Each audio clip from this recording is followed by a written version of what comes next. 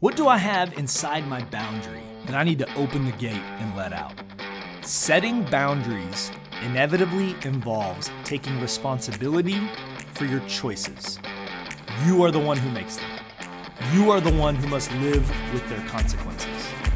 And you are the one who may be keeping yourself from making the choices you could be happy with. Hello, and welcome back to the Choose Life podcast. I am your host, Clay Steves. If you are new with us, the purpose of Choose Life is to engage in a conversation about what it means to be courageously authentic, radically human, and purpose-driven. Each week, we spend 25 to 30 minutes discussing different ideas to pursue a more meaningful and intentional life. This week, we are talking about boundaries. And I am excited because this helps me understand some of my childhood even better. Growing up, my dad had this globe. Oh, I loved it. It was incredible. The first thing I loved to do was just spin it as fast as I could before it would fall over, and then I would usually get in trouble at that point. But I loved the globe because it just taught me about possibilities around the world. And then it also began to teach me about entities and governments and nations and countries. And I used to study that thing for hours and dream and learn about other parts of the world. Well, about 1991, I began to be disturbed that my dad's globe was wrong. Well, it wasn't wrong, of course. That actually was just when the USSR broke up as a country. And all of a sudden, the boundaries that were listed on my dad's globe that I used to spin and stare at and pay attention to and learn from were now different. So I would go to school, or I'd see something, a different map, or we'd watch the news, and what I would see up there would be talking about countries or boundaries or areas that I didn't have on my globe. And it began to just, honestly, it used to make my head hurt, and I didn't understand it, and it was confusing. But the truth of the matter was, the world's boundaries were just shifting. They were being redefined, and that's a beautiful picture for what so often needs to happen in our own life, where we need to choose to redefine some of our boundaries. Now, before I go any further into this, I just want to right off the bat make a reference to Dr. Henry Cloud. He is the master, the source, in my opinion, for incredible content and the subject matter of boundaries. So everything you take from this podcast, please go to the source, go learn also from Dr. Henry Cloud. And I'm actually going to start with a quote from him to kick us off. So this is Dr. Henry Cloud. Boundaries define us. They define what is me and what is not me. A boundary shows me where I end and someone else begins, leading me to a sense of ownership. Knowing that I am my own and take responsibility for gives me freedom. Taking responsibility for my life opens up many different options. Boundaries help us keep the good in and the bad out. Setting boundaries inevitably involves taking responsibility for your choices. You are the one who makes them. You are the one who must live with their consequences.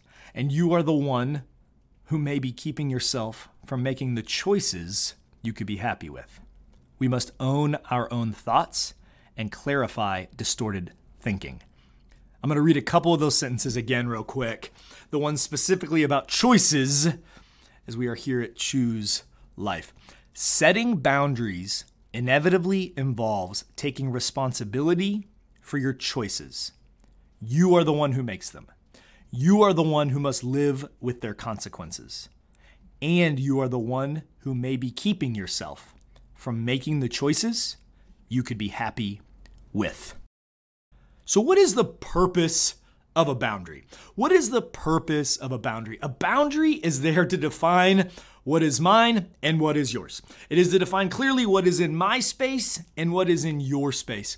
Imagine this like a fence with a gate. So notice I didn't say a wall. Notice I didn't say it's some huge obstruction that nobody can see past or there's no way in and out. But this is a clear line, a fence between what is mine and what is yours. And this boundary serves a couple of purposes. One is to keep the good in and the bad out. So listen to that again. This is to keep the good in and the bad out.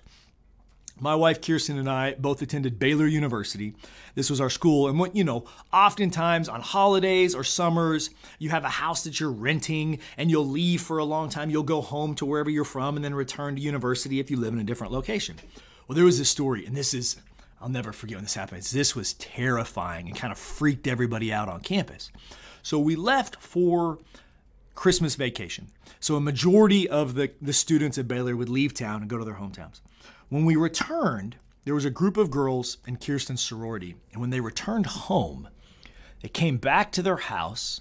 The first girl there opens the door, is joyful to be back, to see her friends, walks inside, and there is a man in her bed sleeping at their rental house. It was terrifying. She freaks out, runs, calls the cops, very understandably is calling all the other girls who are trying to return home, gets out of there as fast as she can. The police show up, end up arresting the man because he had broken in.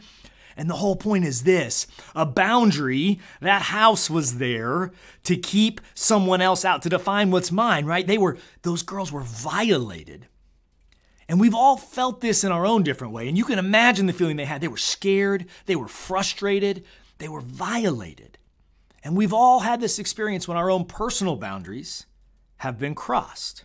So this fence, right? The first goal, this first boundary, its purpose is to keep the good in and the bad out, right? To keep strangers out of our house. Another purpose of a boundary is the inverse.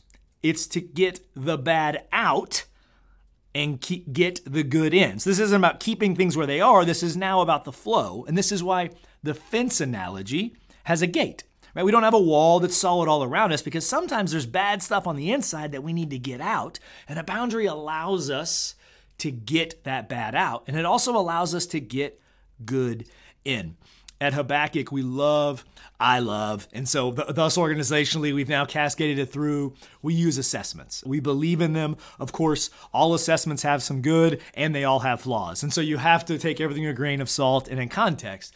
But we utilize them. And one of the ones we've used is called the EQI. And it measures emotional intelligence. We believe this is a unique skill set that you can work on individually. And so we've put an emphasis on this in years past. Well, the first time I ever did the EQI debrief and then took the assessment, one of the subscales, one of the elements that makes up your emotional intelligence is called self-regard. This is about, very plainly, what it says, how you regard or view yourself. Well, at that time, I actually ended up being debriefed by a spouse of one of my team members. So she had knowledge of a lot of the early years at Habakkuk and some of my early leadership experiences. And so she had a little bit of insight. And then she also obviously got my assessment. And my self-regard score was incredibly low. So low that when I took it to one of my mentors, separate from the debrief, who utilizes this tool often, he told me that when he sees that low of a score with his own team members, he recommends that they go to counseling. So we'll just put it in that context, that my personal self-regard score on this EQI assessment was that low. As I'm going through the debrief with my team member spouse, she's doing a fantastic job walking me through the process, asking questions to get me to think and learn. And we kind of get to that self-regard subscale, and I'm unpacking some of it. And she kind of pauses for a minute, and then she looks at me, and she goes, "Clay, tell me about all the team members from the past in Habakkuk." First thing that starts coming out of my mouth, I start listing all of the team members that had either not worked out, had moved on, had been let go, that there'd been drama and issues with. And then I stopped. I didn't list any of the success stories. I didn't list any of the current personnel we had that were thriving and growing and winning. All I did was focus on the negative, what we're going to call moments of opportunities of growth that had happened in the past, times that it had not worked out. And she began to help me realize that I was focusing and keeping lots of the bad in, and I needed to open the gate of my boundary and release that, and then begin to recognize a lot of the good that was happening within our organization underneath my leadership, because I began to personally own and hold all these things internally within my boundary. And so the purpose of a boundary is to serve as a fence. It's to define what we should own, what is ours. It's to keep the good in and the bad out. But it's also to help us get the bad out and keep the good in. So how do boundaries work? How do boundaries actually work? Boundaries work inside out. They work inside out. So they're from internal and then become external. Inside boundaries, the challenge with them is this. Inside boundaries, they're invisible. Inside boundaries are invisible. An example of this that I think beautifully paints an invisible boundary picture is the sterile field. If you've ever worked in surgery or if you're in the orthopedic community, you know what I'm talking about when I say that. If you never have been in surgery or experienced watching it, what you need to know is when we talk about the sterile field, it's invisible. So we sterilize all of our instruments, we have all these sterile drapes, but it's all over regular tables. And so there's no literal wall between some of the people who are in the operating room and then those who are within the sterile field within the operating room. There's no physical structure between those types of individuals, those who are inside the boundary and those who are outside of the boundary. It's invisible. And what's unique about an invisible boundary is that it takes integrity to be aware and communicate when it's being violated. Because there's not a physical fence to bump into, so to speak. Because what's unique about a sterile field and an invisible boundary is while there is a table covered in a blue cloth, and you can physically see that blue drape, the invisible boundary actually extends straight up into the air into the invisible space. If you go above a table that is in the sterile field, it's technically now violated. It's no longer sterile. It's an invisible boundary that sometimes gets violated. And it takes integrity to say, you know what? I was above that. You know what? I crossed that threshold. You know what? I crossed that boundary. This is the unique challenge of internal boundaries, is they are invisible. This is similar to our identity. Our identity is invisible within us. Now it comes out, it manifests externally, but it is internal to us. And we have to begin to become aware of this and pay attention to it because it takes integrity to begin to communicate when it is being violated. So internal boundaries are invisible. External boundaries, on the other hand, are visible. Now, external boundaries are just an external application of our internal invisible boundaries. So they're just a manifestation of it externally. An example would be you own a piece of property, right? I own a piece of property. If I'm going to put a fence up around that property to stay with our boundary analogy, that is a external physical manifestation of something else, an internal invisible one. Like you can't see that I own that property. The piece of paper, the deed that says that I own it, you don't see that. That's invisible to you. But then I put up a fence that shows a physical external manifestation of the boundary that I have. We have another example that I love at our office. One of our team members named Ashley, she literally will close her door, put a sign up that says, I'm in focused working time, do not come disturb me. She literally sets up a physical boundary that says, don't cross this threshold unless an emergency. I've heard some other ones from different offices. One was a red light. This was an office that had an open setting. They had lots of team members in the same room. And so team members, so that they could focus, set a boundary, would literally put a light on their desk that would shine red and bright so that others would know and see an external physical boundary. I've also heard the headphones one if you work in an office space, and I'm sure you have some at your work, but external boundaries are visible, and they're just a manifestation of our internal boundaries being taken to a physical state. So remember, boundaries work inside out. So the purpose of boundaries is to keep the good in and the bad out.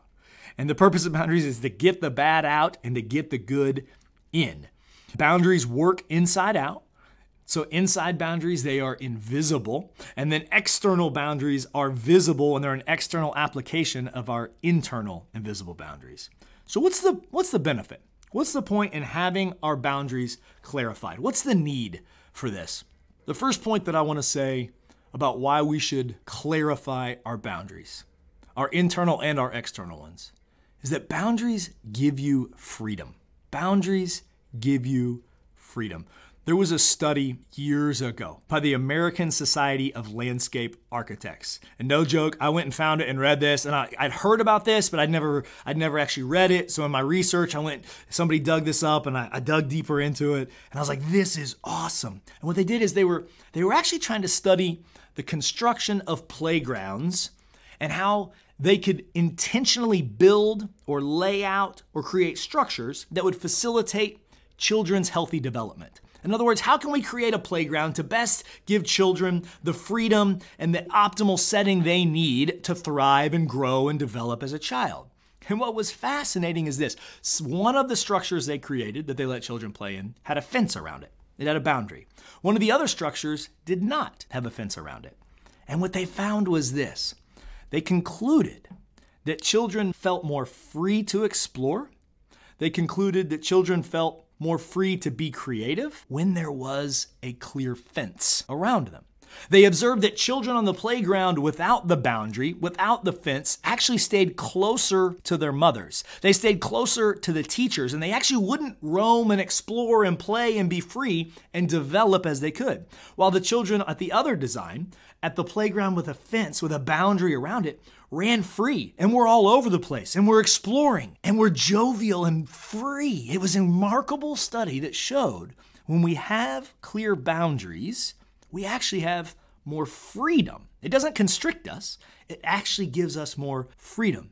Additionally, another example of how boundaries give you freedom is they actually can reduce decision making. Because decision fatigue is real. And in the life we live, in the modern world with all the inputs and the asks and marketing and everything it's always asking of us, the fewer decisions we can make, the better. And we talked about this on a previous podcast. I encourage you to check it out. Having clear boundaries gives you freedom by reducing your decision making.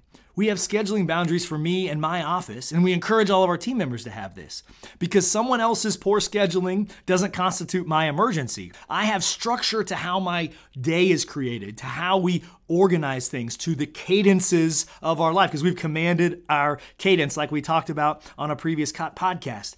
These elements actually reduce our decision making because the decision is already made. The boundary stops the request at the fence.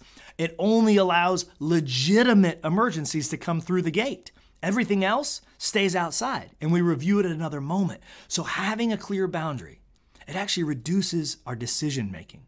So the first benefit of having clarified boundaries is it gives you freedom. It gives you freedom. Another benefit of having very clear boundaries is that it promotes self-care. Having clear boundaries promotes self-care. I am a recovering codependent.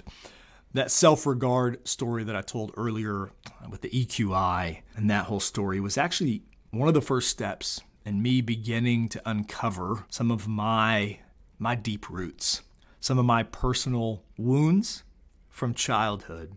And over the next couple of years, as I began to go through a transformative process with literally in counseling and with some remarkable leaders in my life and very patient team members at Habakkuk, an incredibly patient wife, as I went on this journey, I began to discover that I actually was codependent on a lot of people around me. And that was making a lot of the choices I was making very challenging in life.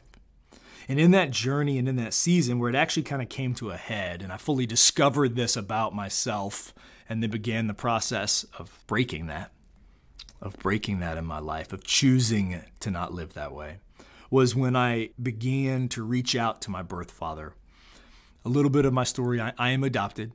I have had the honor and privilege of being reunified with my birth mother, my biological mother, and her entire family. And as I went through that process, it was very healthy. It was remarkable. It was challenging. It was tense. It's unique. It was a lot of things. It's a great paradox. Truly, it is a paradox. But it was life-giving. It was rich, and I loved it. And so you can imagine the excitement I felt when I decided and kind of felt a prompt like, you need to reach out to your birth father. You've been able to reunify with your birth mother. They do not know each other anymore. They actually hadn't seen each other since I was placed for adoption, or actually before that. They actually hadn't seen each other since they found out about the pregnancy. And it was with excitement that I was like, yes, I'm going to get to write this story again. I'm going to reach out to my birth father. I'm going to get to find out who he is. I'm going to get to reunify. I'm going to continue to graft my family. And so I did. I wrote a letter. Put it in the mail. I can remember Kirsten actually taking a picture of me as I was typing the letter, sitting in front of the fireplace on a cold winter night. I was anticipatory, and then it was just silence. No response. I kind of tried to move on. I tried to kind of think to myself, well, maybe I sent it to the wrong address. It's not like I know this person, and they live halfway around the world. Maybe I got the wrong address. And come to find out a few months later that no, through a third-party intermediary, I actually found out that no, he had received the letter. He had just chosen not to respond, and he was not going to. And it was, I'm not an angry person. And over the next few months, as I began to process that out, I remember leaving counseling. I can remember 2 vivid ones leaving counseling. And man, I had an incredible friend who was a counselor. She was so patient, and she did a work going deep to the roots in my heart. And I was angry. I was punching the console in my car, bawling, crying, just angry that he wouldn't choose me. I had kept a lie inside of my boundary for all those years that I had to be chosen by people, because the lie I had taken from the very beginning was I wasn't worth fighting for. I had kept that lie inside of my boundary. Having clear boundaries promotes self-care. It allows you to know what you need to get out. And that's what I needed to do right there. I needed to open that gate and get that lie, that bad, out and replace it with truth and keep that within my invisible boundary. And that was truly a pivot point for me. That day that I got that out of my boundary, I got that bad, that lie, and I began to replace it with truth, was a transforming moment. And here's what I know too. I can tell you that story with conviction. I can tell you that story with integrity. And I also know there likely is bad that I've got inside my boundary now that I'm just unaware of, because I haven't gone through the process of having it uncovered yet. Having clear boundaries promotes self-care. There's a second story that I actually want to share here that also talks about this. And it's actually a story from the Bible.